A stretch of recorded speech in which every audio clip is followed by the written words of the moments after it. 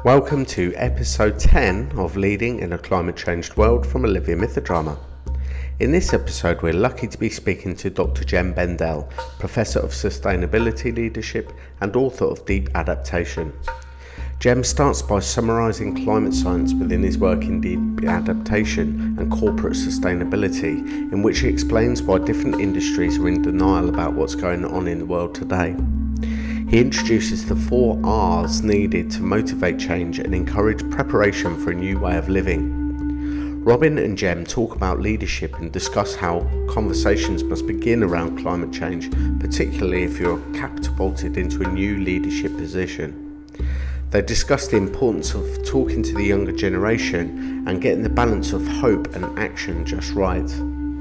As a professor of leadership, Jem identifies where he sees direction and influence emerging and how grassroots leadership is beginning to embody the change needed to tackle the climate crisis, as well as recognising the importance of practices available to help these leaders. Please don't forget to rate our podcast and share with anyone and everyone. And in case you weren't aware, all podcasts so far are accompanied by a video hosted on the Olivia Mythodrama YouTube channel, which is youtube.com/Olivia Mythodrama. If you'd like to suggest any interviews or would like to partner up for any projects or get in touch for a bit of information, please email hello@leadinginaclimatechangedworld.com. Now over to Robin and Jem. So welcome everybody to this podcast on Leading in a Climate Changed World. And today we are delighted to be speaking to Jem Bendell. Dr. Bendell is a professor of sustainability leadership and founder of the Institute for Leadership and Sustainability, IFLAS, at the University of Cumbria. Jem graduated from Cambridge University in 1995, beginning his career at the Worldwide Fund for Nature. There, he helped to develop the Forest Stewardship Council and to create the Marine Stewardship Council. And he specialized on relationships between NGOs and business, pointing out power inequities and the way in which business agendas tend to prevail over those of the non-profit sector. Jem has written 4 books on corporate sustainability and responsibility and became involved in direct action and the anti-globalization movement, writing a UN report on this movement and its implications for governing capitalism, and then worked for 6 years in Geneva with a variety of UN agencies. In 2012, he joined Cumbria University and expanded his focus to leadership development and currency innovation. In the 2017 UK general election, he provided strategic communication advice to the Labour Party, and in July 2018, he published the paper that probably brings us to this conversation, the paper entitled Deep Adaptation, A Map for Navigating Climate Tragedy, a paper which has now been downloaded over 500,000 times. Deep adaptation is a concept purporting that humanity needs to prepare for fundamental disruption of its current civilization due to climate change, with a likelihood of complete societal collapse. Unlike climate change adaptation, which aims to adapt societies gradually to the effects of climate change, deep adaptation is premised on the need to prepare for abrupt transformation. So, Jem, of course, the opening question is really to invite you to share with us the essence of what deep adaptation is, and also on a personal level, what drew you to this realization and to writing your paper. Sure. Thank you, Robin, and thanks for having me discuss with you today. Deep adaptation is the term I gave to.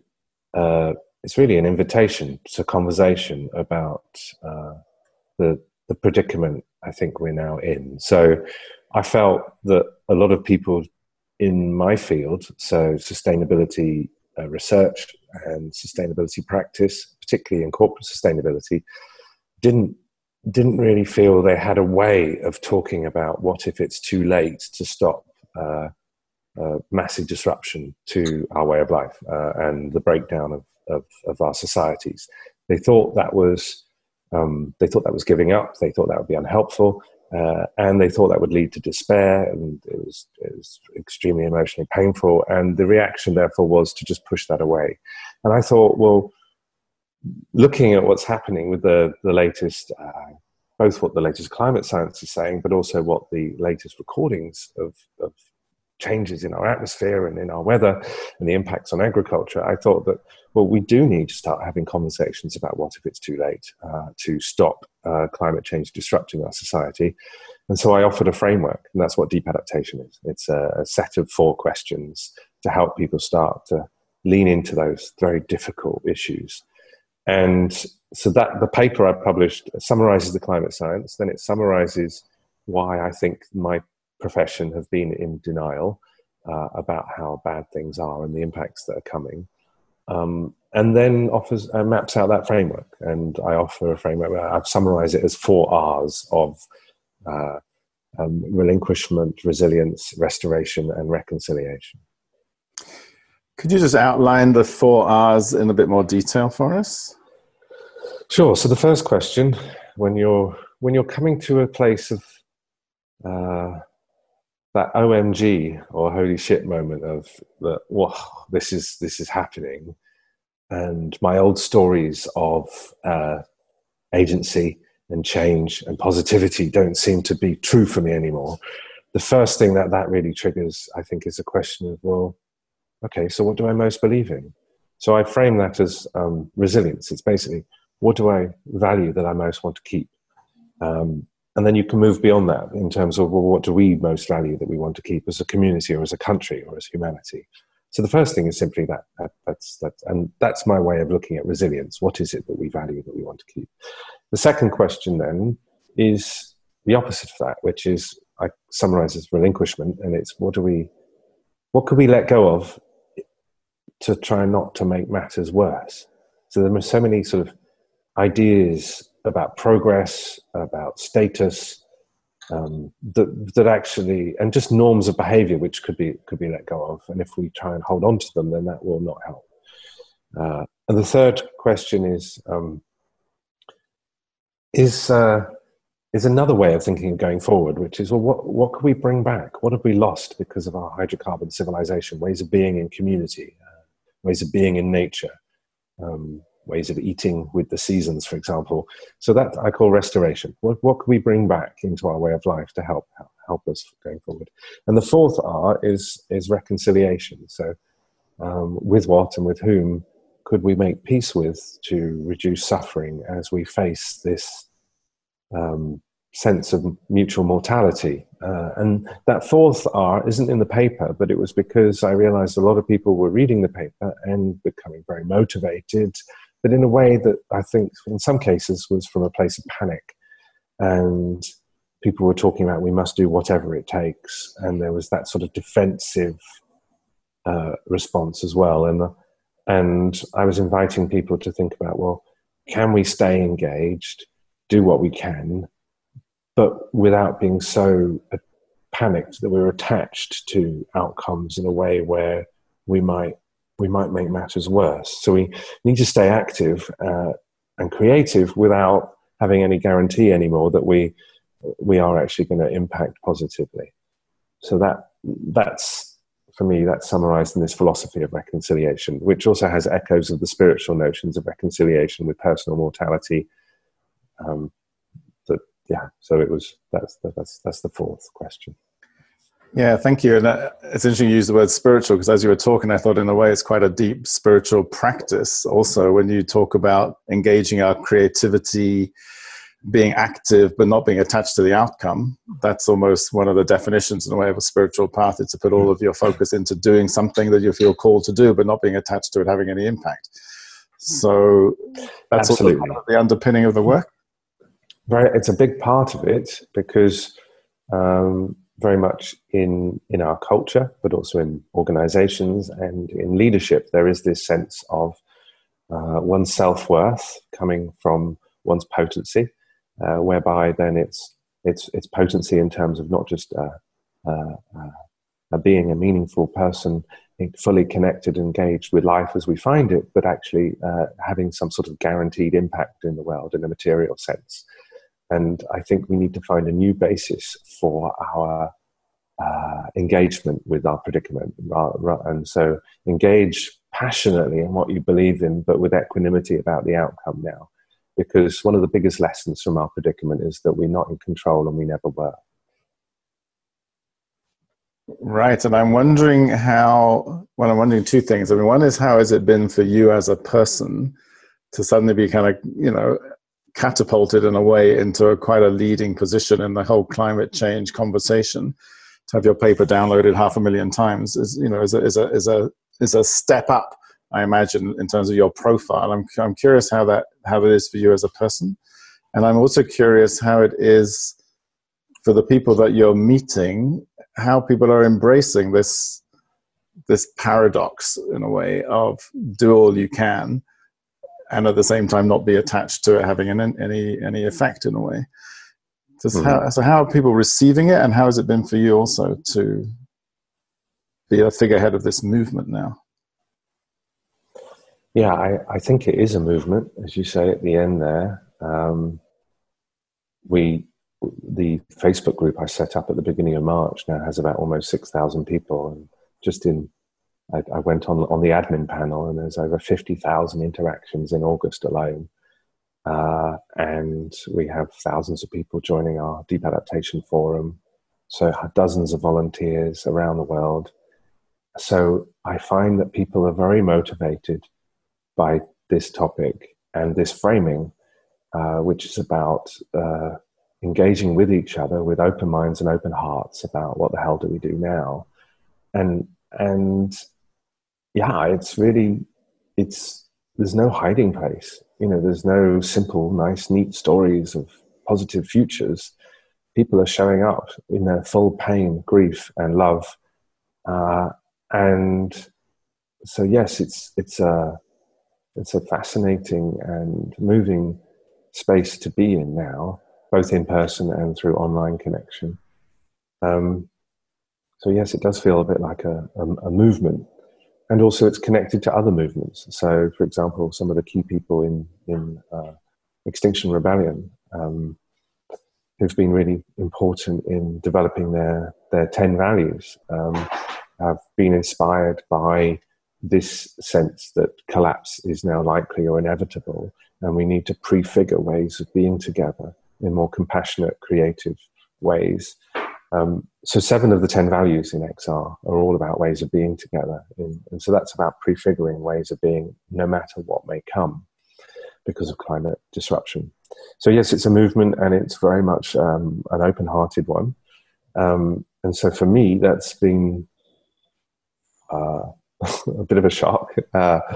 And there's both heaviness and joy.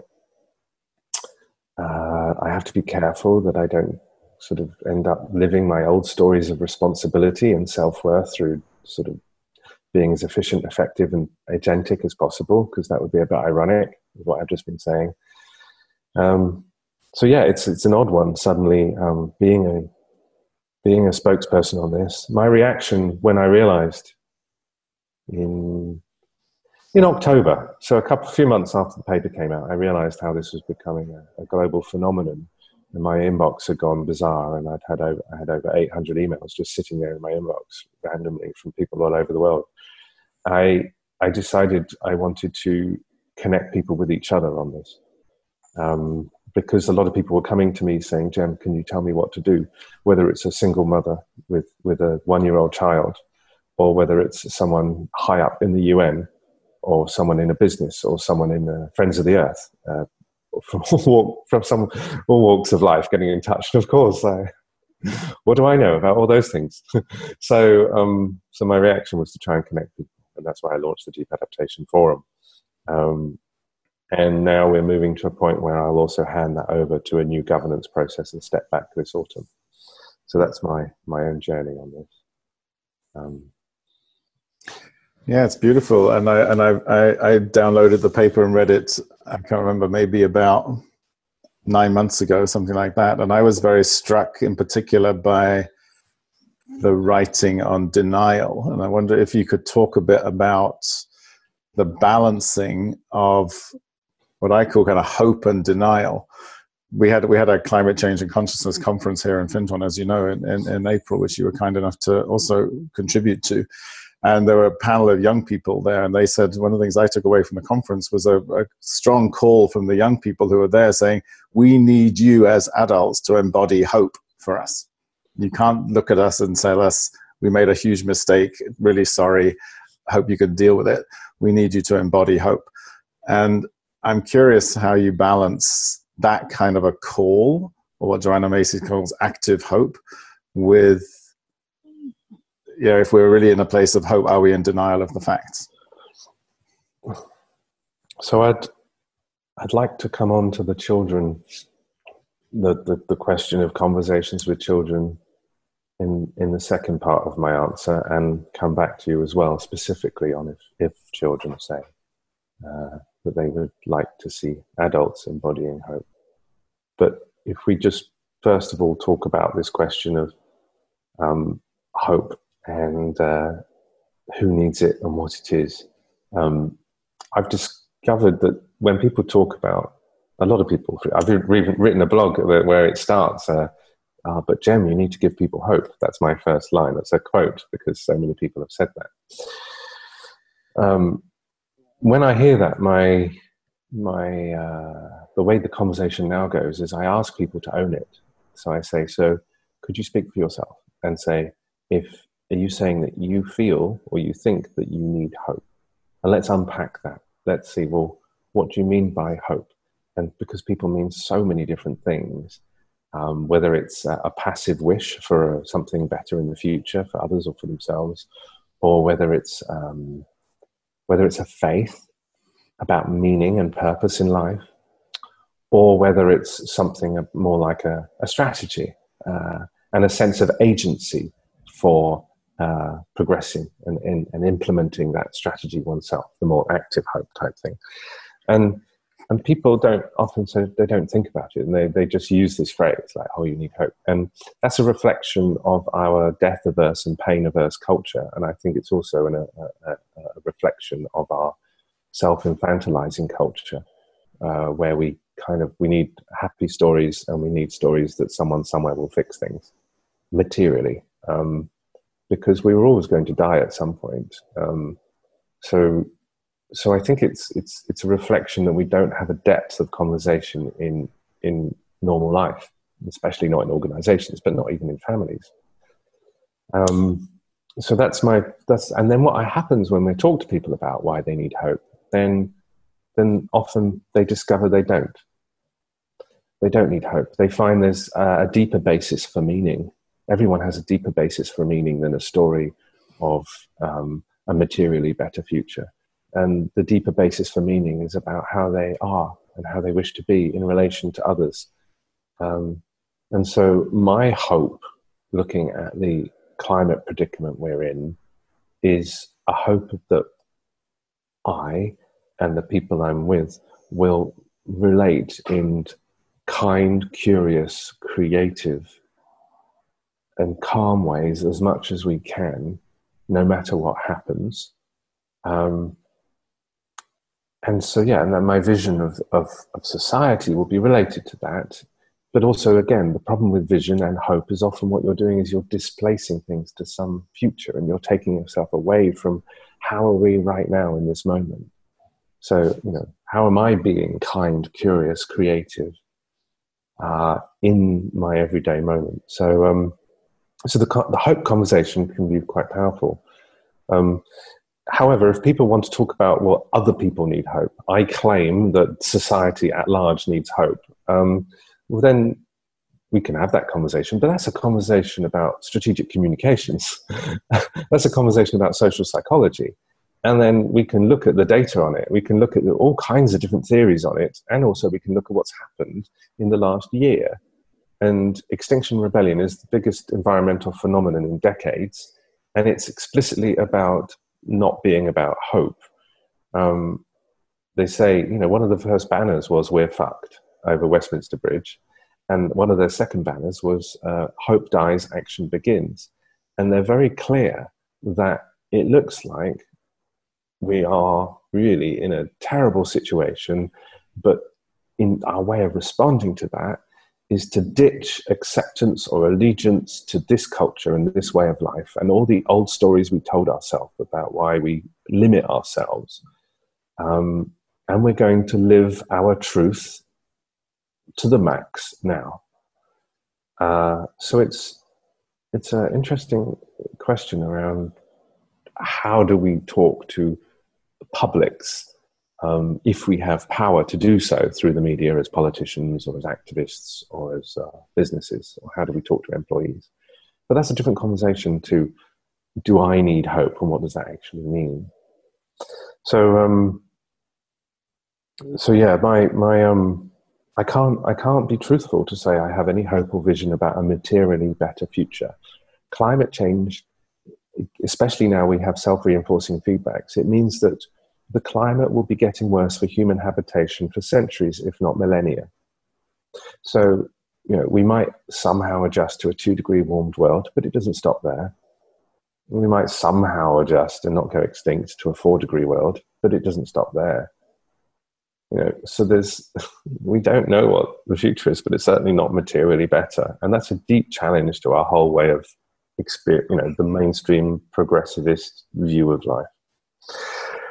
So I find that a lot of people who say, Jem, people need hope, they're actually, they're pain averse, as we all are.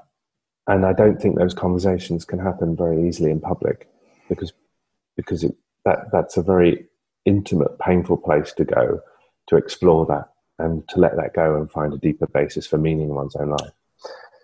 So that's that. Any thoughts on that before I talk about children, Robin? Well, as you're talking, I've got kind of Christiana Figueres' interview kind of ringing in my ears, who, as you know, was the executive secretary of the UN Framework Convention on Climate Change, brokered what seemed to be the impossible Paris Climate Agreement, has now set up an organization called Global Optimism, speaks a lot about the need for stubborn optimism. And one phrase, I may be misquoting her slightly, but the essence of one phrase that she offered into this series actually was, nobody achieved what seems to be a miracle by saying it can't be done. So she's very much on the kind of front foot. We need to be optimistic. We need to have a can-do. We need to achieve a miracle, and it's possible. So I'm just curious how your take responds to that. Sure. So there's 2 parts to my response, I think. One is that I am a stubborn optimist as well. I think that no matter what happens to the human race, there will be beauty and meaning and love in it. And so that maybe is just a faith that there is meaning no matter what. I'm also a stubborn optimist in that I don't believe we're helpless. There is agency. But the agency is as much about meaning making as achieving outcomes that we can define and achieve, like define now and achieve, and where those outcomes are reduction in carbon emissions or whatever. I mean, with all the fires that are happening around the world, we're going to see carbon parts per million perhaps going up even if we cut emissions. We really may now be soon into such a desperate situation as that, reaffirming that we're not in control of the situation. If the problem is, if stubborn optimism is without that process of grief and learning and letting go, then it's going to look at, for example, this, oh dear, carbon emissions going up because of feedbacks from soils and forests. And it will be this sort of desperate need to control, which will perhaps lead to, what does that mean? What does that lead to? Well, I think it could lead to reckless behavior in terms of certain forms of geoengineering. It could lead to reckless behavior in terms of, I'll save my country and my family as opposed to your country or your family. So yeah, that's where certain types of unreflective stubborn optimism could be dangerous. It could make matters worse. And there's another way it makes matters worse, that if we do not prepare for the already underway climate impacts on our agriculture, if we do not prepare for what that will mean for food prices, if we do not prepare for what that means for anxiety in the general public, the study that found 86% of British people, was it last week, the study found 86% of people are very worried about climate change and they feel anxiety over it. If we don't just say, oh, just let's all be positive, if we don't recognize the problems that come, if we don't recognize that how the global financial system may panic as these impacts flow through into commodities markets and food markets and so on, then we don't prepare. So we don't adapt. We don't try and make our systems more resilient because somehow that wasn't being a stubborn optimist. Then we are the enemy of ongoing carbon cuts and drawdown because we're making societal collapse and the rise of fascism more likely. So I think a bold adaptation agenda and a bold, deep adaptation agenda is not against mitigation, is not against trying to reduce carbon emissions and draw down carbon. It's the necessary partner now because this is upon us. I mean, how do you tell someone in Mozambique or Guatemala to be a stubborn optimist? It's ridiculous. I mean, this is happening now. Or the people who had to leave their farms because of the worst drought in 800 years in Syria in the last 7 years. Stubborn optimism, I think, is a global elitist. It's an elitist view, unless it's including a stubborn optimism with that humanitarian thing. So I don't know what Christine is doing, but if it's very much also about working in solidarity with the people who are suffering from climate damage now, then that's okay. So I don't want to be too critical without realizing what the full spectrum of work that she's doing is. Yeah, thanks. And it's not so much about Christiana as just about the idea of optimism. I know Christiana fairly well, and she's certainly a deeply compassionate human being. But it's more like, how do we marry, as you've now spoken to, I think, this question of hope, optimism, and looking at the facts. And maybe that takes us on to this question about how we respond to young people. Like we had this panel of people, they were 16 to 21-year-olds, let's say, saying we need you as adults to embody hope for us. So how are you talking to young people who maybe carry some of the burden now? Sure. So I completely, when I was a kid, I got really annoyed with it's typically back then, and still are maybe now, but generally old men in suits with top jobs at the UN or the World Bank or whatever, saying, you're the generation, things are different for you, you have a global mindset, you have global communications, you're well educated, and my generation screwed it up. I heard that when I was 16, I heard that when I was 26, I heard that when I was 36. And I hear a lot of people my age saying that to young people, or speaking to each other. Oh, but the young people, they're different. They're not like us, they'll fix it. And that is a pathetic thing to say. It's, I think, completely pathetic. It's self-serving. It's cowardly. I think it's ridiculous that children are having to do what they're doing, but also it's admirable they're doing what they're doing. So I would agree that if I was a 16-year-old, I'd be the same as when I was 16. Don't look at us and say that we're gonna, we're the answer, we're the savior, it would be, no, what are you doing about it, older generations? So I'd be with them on that, definitely. But at the same time, the conversations I have with young people are not on panels. So it's not about presenting a story to an audience. It's sitting in circle, looking at the latest information, because that's the compassionate way of being, because we're all going to live through it, but they're going to live through this perhaps for longer. And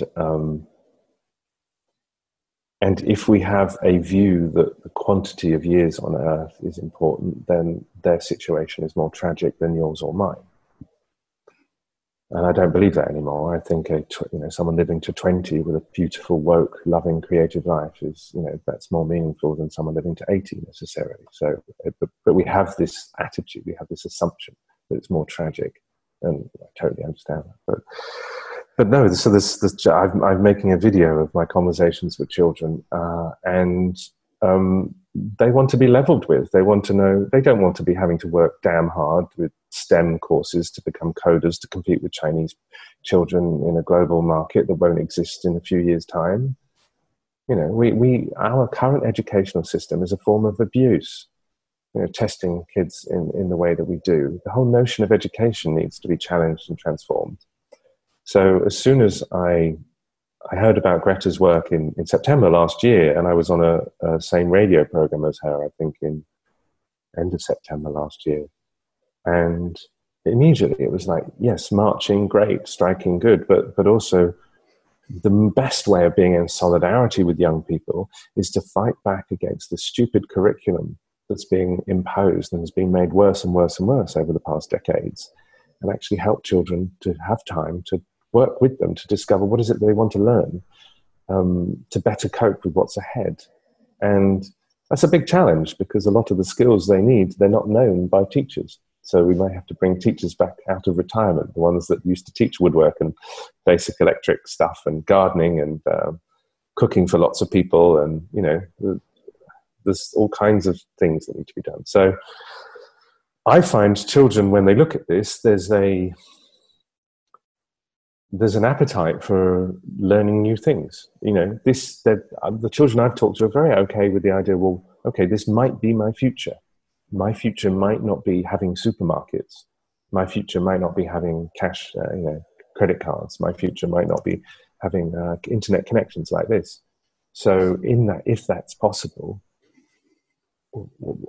how do I prepare? And I think a lot of them they're a lot less invested than we are in a sense of identity and status, and they don't have the same sorts of responsibilities that we tell ourselves that we have at our age. So, I think it can be in my experience, it can be quite a creative conversation. So if I'm the children at your conference who said that, so I'm with them. I'm with them in terms of don't just sort of give up and deal with your own grief and stay involved. But at the same time, being angry at older generations isn't going to help anybody. And so we all need to learn forgiveness, because otherwise we're not really learning much as we could do about our predicament. This isn't an accident, Societal collapse triggered by what we've done to the environment is not just some accident. This is how humans have been with each other in societies on planet Earth. This is what's happened with the way we've become. So there's a huge amount of learning that's to be done, just trying to blame a generation or a class or a gender or an age group or a race or a nationality is not really deeply looking at why we got into this pickle.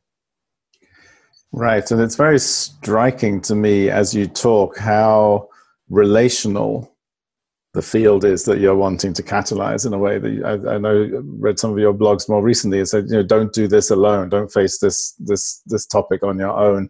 And also much of what you're talking about is sitting with people, dialoguing in real spaces where people can share kind of real heartfelt emotions and responses. And I want to now build a bridge of that to leadership.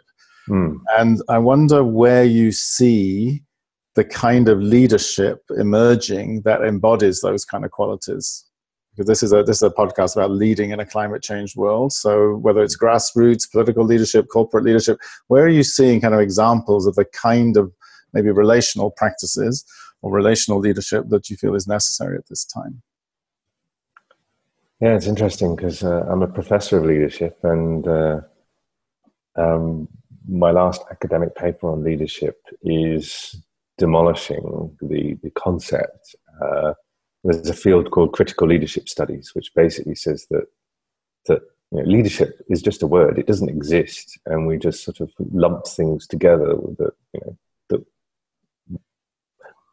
whoever's, and it's typically people working in organisations, have decided are attributes that you want to put under this umbrella of leadership.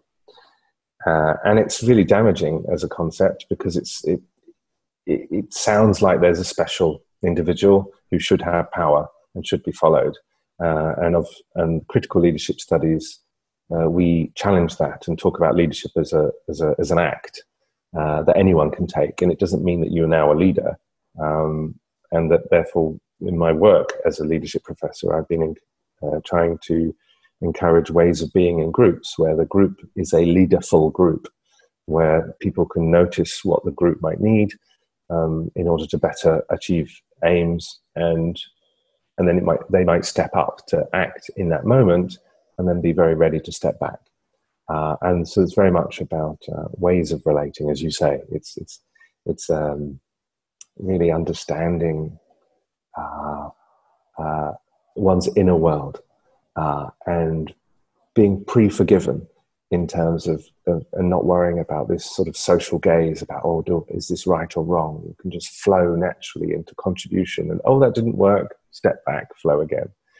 So yes, I bring all that to this new field of deep adaptation, this reconceived notion of leadership as collective and as episodic emergent acts in service of the whole. And also this deep suspicion of anyone who starts talking about, we need more leadership. And I think the problem is that when people in organizations or communities or countries get panicked, there's the psychologists have shown this, lots of studies. We look to the simplest answer, which is, it's the leader's fault, we need a better leader. And often people think we need a stronger leader, and without really thinking what's all that mean. So yeah, I'm nervous about how people will talk about that. So qualities, yeah. The kind of leadership that I'm trying to support, and also welcoming when it appears, and also to cultivate in my retreats and courses, is kind of antithetical to the notions of leadership in mainstream society. It's because it's kind of antithetical to patriarchy, and in that I mean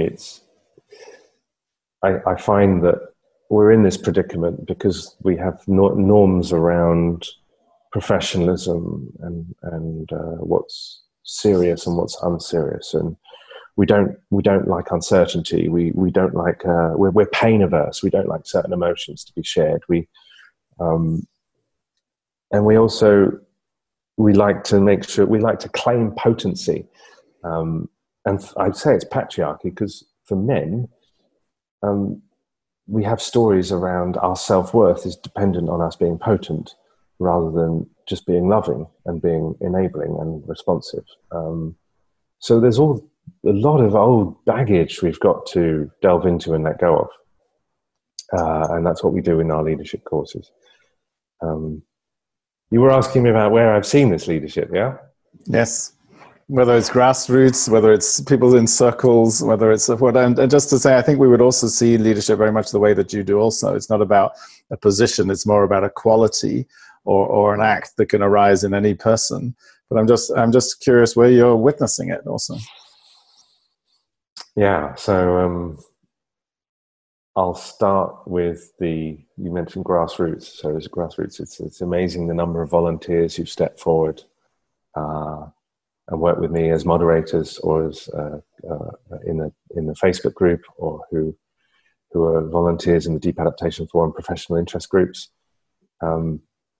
And someone like Jane in America, she's a full-time carer now for her husband who's got dementia, and she is doing some of the best work in terms of accepting applicants onto the Deep Adaptation group.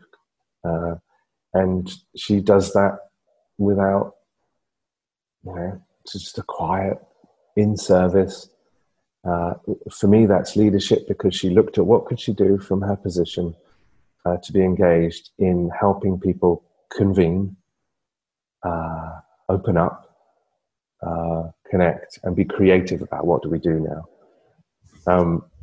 So the other moderators there on different parts of the world, David, Amy, Dan, Marietta, there's just simple behind the scenes stuff in service of a way of being. And then there are other people, again, in the Deep Adaptation Forum who are, I'll give you one example.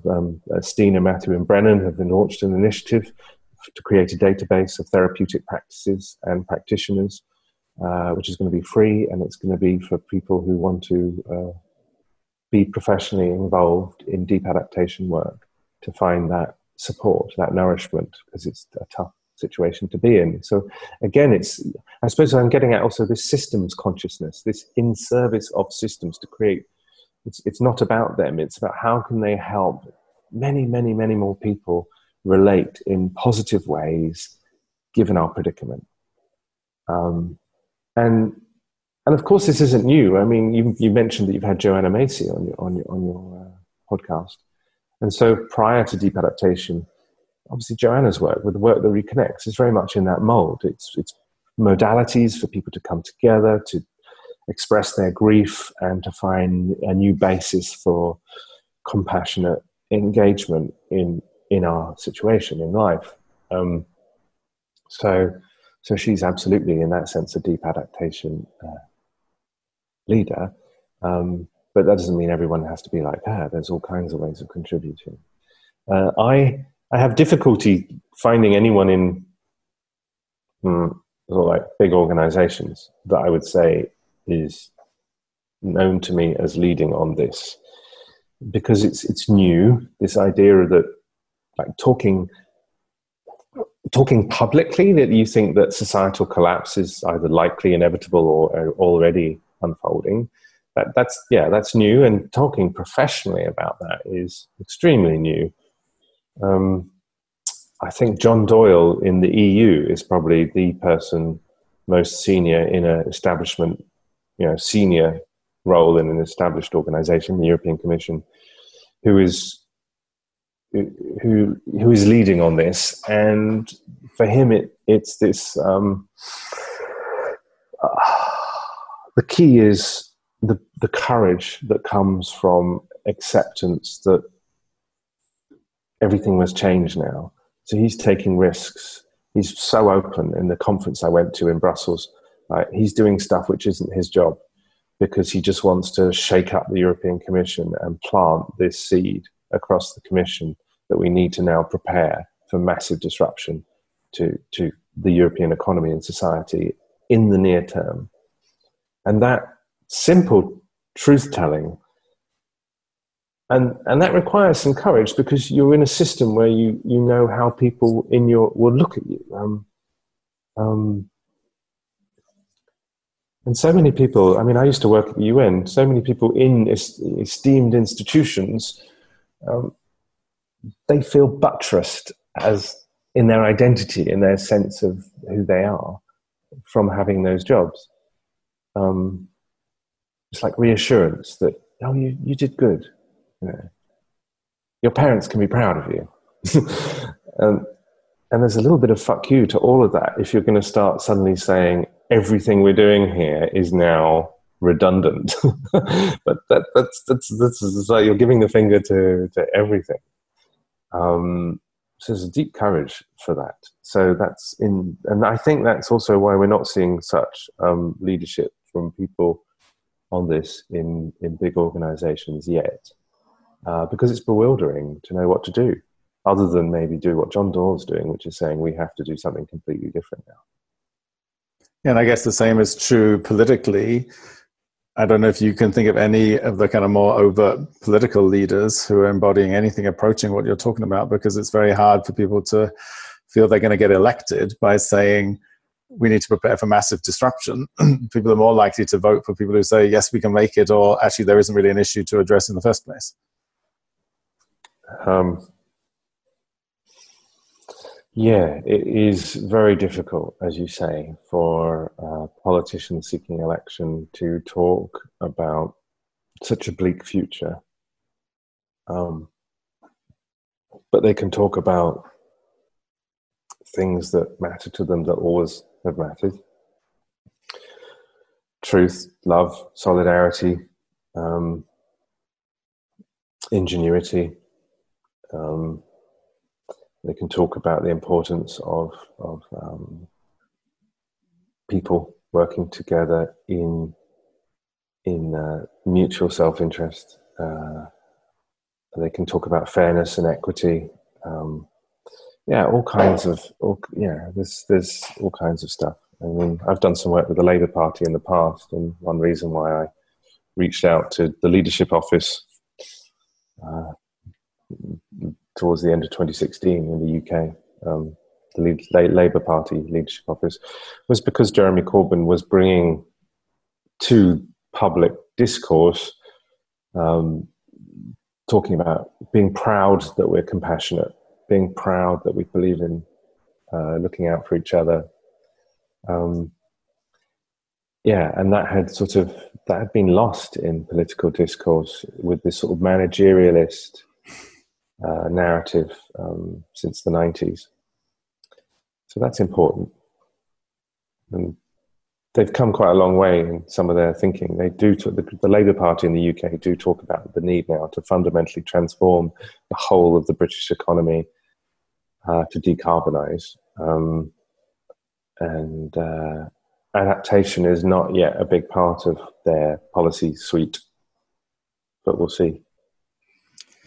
Yeah, thank you. And I think as we come towards the end of our podcast, I want to invite you just to share with us where you are with developing practices that would support us at this time. You know, you talked about sitting in circle, grief work, facing feelings fully. And my understanding is that through the Deep Adaptation Forum and maybe some other places also, you're also elaborating practices that can be supported. Maybe you could just say a word or two about that. Yeah, so the people I work with, we have a small team of 5 of us, part-time, and as a forum, we are very focused on how we show up together in meetings, because it's not an agenda where there's simple answers. So it's about how we are with each other and how we enable each other to really explore topics with open minds and hearts. And the impediments to that will be old stories of what's acceptable or not acceptable, and habits of self-regulation, and habits of communication which sort of avoid that internal pain. Like what I was saying, if people say in a group, well, people need hope, or I think that so when we're in circle, if that comes up, for example, a facilitator like myself or someone I work with would actually help people own it and explore in what's really happening for them. So we do something which we call conscious relating. Some people call it authentic relating, some people call it circling. And I do that in my courses and in retreats, but also we now do it online in our online meetings, which is about valuing your own experience, your own inner world, including what's happening in your body with an emotion, and expressing it, but expressing it where there's an agreement. This won't be understood as a criticism of the group or of an individual in the group. So, hearing you say that, in me, I noticed X. I had anger and I had a tightening in my throat, for example. So, but that's just my world. That's just what's happening in me, and that's telling me something about me. And then you're all witnessing that and maybe beginning to learn something about me. But maybe just your reactions to what I've just said is helping you learn about yourself. So this is a modality to shift us into a much, I find, much more powerful way of then being in conversation about this problem, this predicament. So yeah, conscious relating is quite important to us as a sort of the glue or the foundation for then what we do next. We're funding deep adaptation dialogues in communities. around the world, and we require an open space technology facilitator, someone who's been trained and experienced in the method to run those. And we also recommend, because we found it works, which is that you divide that up into 2 different open space processes. So open space, as you know, Robin, because you've done it for a long time, I'm sure. The people who join the meeting come with their own issue that they want to talk about, and they offer that to the group, and then we find out what people want to talk about. So it's an emergent agenda. And there are other really helpful principles around emergence and flow. But we suggest that the first session is about being with this rather than doing anything about it. Because we have habits in our culture and in our organizational lives of going immediately into fix-it mentality. And therefore we don't sit with the pain and the difficulties and the complexity. And so we encourage people to propose conversations related to how we are being with this predicament now. And then the second round is what do we want to do about it type questions. And we're learning a lot from all this, and we've developed some principles around deep adaptation gatherings and guidelines, because there are dozens of groups being created in towns around the world and different language groups on deep adaptation. So we've created an affiliated groups network, and we've got some guidelines, principles for how to manage those online spaces and how to host in-person and online conversations. And we're going to be publishing some of that stuff as well in the next month or 2. Yeah, it's great. Thank you so much. I think we need to draw our conversation to a close, but I really have appreciated it. And I'm very touched by your sincerity, but also by your humanity. It's the bridging of the human nature of embracing what we need to embrace right now, and also what to me feels like a profound kind of psychological, emotional, spiritual orientation around hosting. What Thomas Hubel, one of the other people in our podcast series, would call like hosting and global social witnessing, like hosting what we encounter at the moment. So it's been very very beautiful to have this time with you.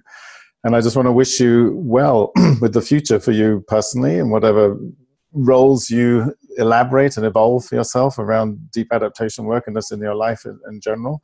And also that your work may go from strength to strength. It feels like it's definitely needed at this time. The fact it's been downloaded so often is testimony to that. It's calling to people in a deep and profound way. So thank you for articulating that a while ago. Thank you for your consistency in staying with the process, and for all that it is bringing us. And thank you for your time today also. Well, thank you, Robin. And I'll tune in, watch some of the other ones too. Thanks.